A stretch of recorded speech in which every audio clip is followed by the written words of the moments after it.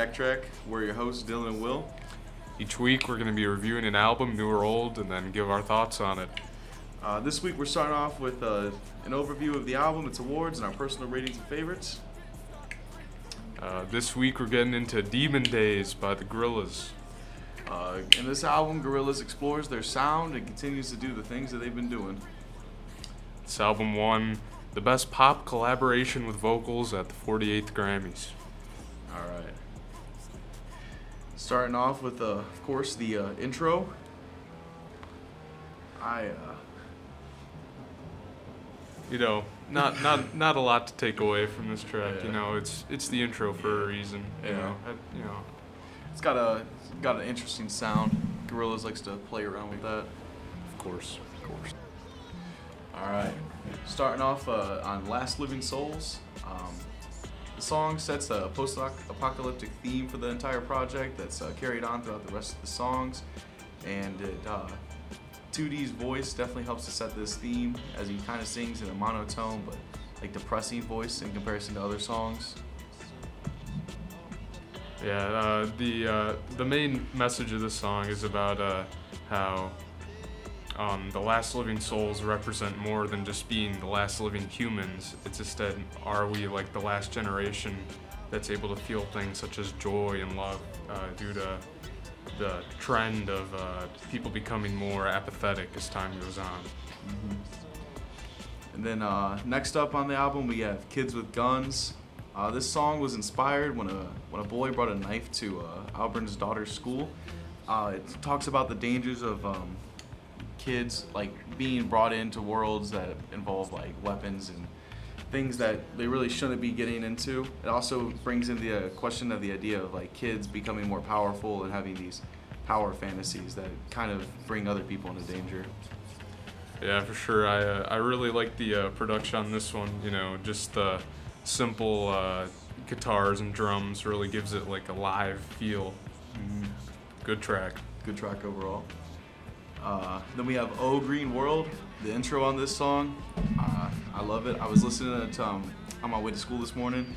I gotta say, the mixture of like the guitar just strumming the same note for a little bit and all that, it definitely sets the mood for the song. Yeah, good song. It has themes about pollution. That's one of the major themes throughout the album. Mm-hmm. Good track. Yeah. Every week I'm gonna talk about good production on the albums, but again, they don't miss. Yeah. It also kind of ties in a little bit of like a Victorian type sound in the background to kind of bring into the idea of like it ties into the idea of evil, as Victorian era is kind of tied in with that. No doubt. All right. Next up we got Dirty Harry. This song is definitely one of the more popular songs. It's the instrumental is great, and the feature on this song is really good as well. Yeah, the overall song, has the message about it gives the perspective of the mind of soldiers going into war, and then I like how the rap verse in the middle, it gives more perspective and builds on that. Again, really good production. Beat switch. The perspective switch as well. Yeah, for sure. All right, now we have the most well-known song on the entire album, "Feel Good Inc." The intro, the bass line, all that's definitely one of the most like well-known things around. Overall, the song is it's about escapism, and it's about like evil corporations, and kind of ties in with the rest of the album's idea of like where are we heading as a society and stuff like that. Yeah, when you hear that bass line in the beginning, I think it's arguably one of the most recognizable bass lines probably ever. Yeah. This is a song this is one of the first songs my dad showed me, and you really got to pay attention to the lyrics because there's a lot of stuff you can miss. Yeah, this is definitely one of the songs that got me into Gorillaz. Listening to this is one of the more popular ones for sure, but it's a reason it's popular. All right, next up we have El Mañana. This is this is 2D kind of discussing like moving on from his past. Like he talks about his love and how he needs to move on, and it's a new day, El Mañana, the morning. There's not too much really to talk about, but it's definitely a breakup song. Yeah, again, the Gorillaz really like, Damon Albarn likes to have like some instrumental switches, second half of the song, string section in there. That happens, a couple times in this album. I really enjoy that. He's great at providing, a nice contrast in there. Yeah. Alright, next up we got Every Planet We Reach Is Dead. Song, yeah, it's just kind of, I don't know, there's something about it. It's the vibes that come with the bass line and all that. It's good. I don't have much to say though. Yeah, definitely heavy blues influence here. You can definitely hear that with like the distorted guitar and bass line. Yeah.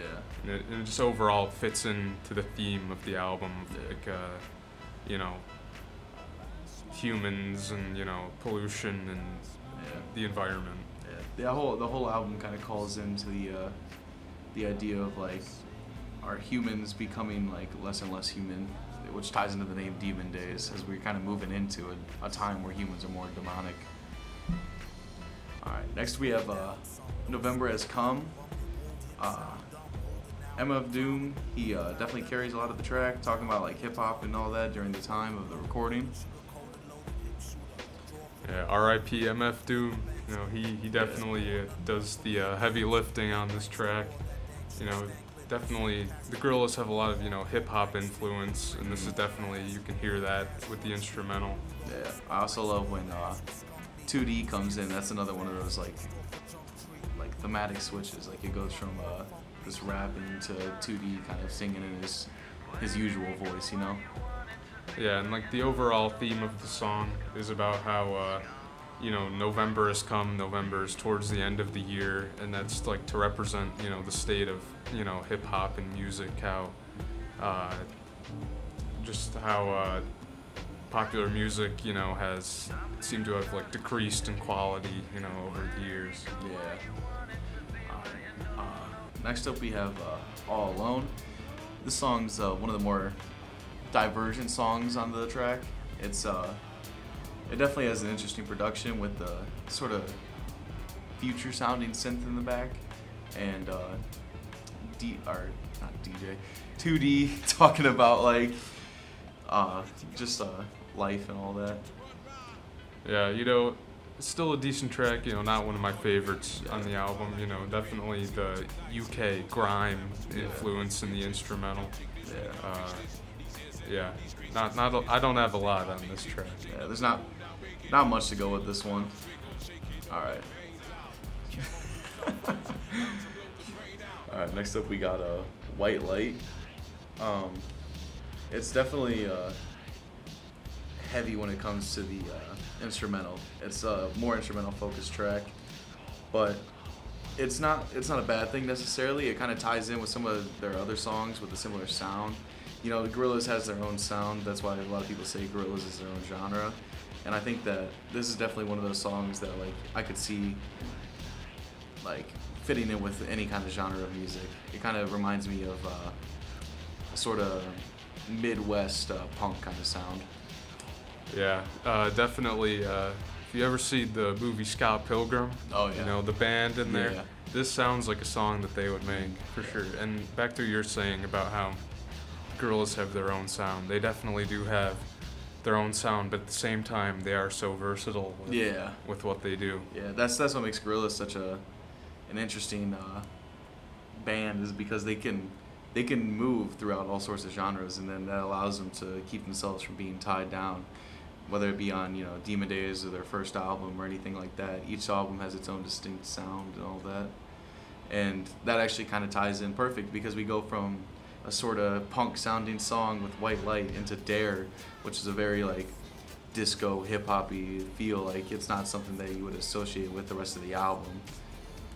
Yeah, I really like, this song they had in mind, probably like, all right, we're playing this at the club, you know, people are gonna be dancing to this one. Yep. I like how Noodle is singing this one. Mhm. You know, it just, you know, switches up the sound for this album. Yeah. It's interesting to hear Noodle actually singing on some songs because it's rare to hear her talking at all, which kind of ties in with how deep I almost said the wrong thing.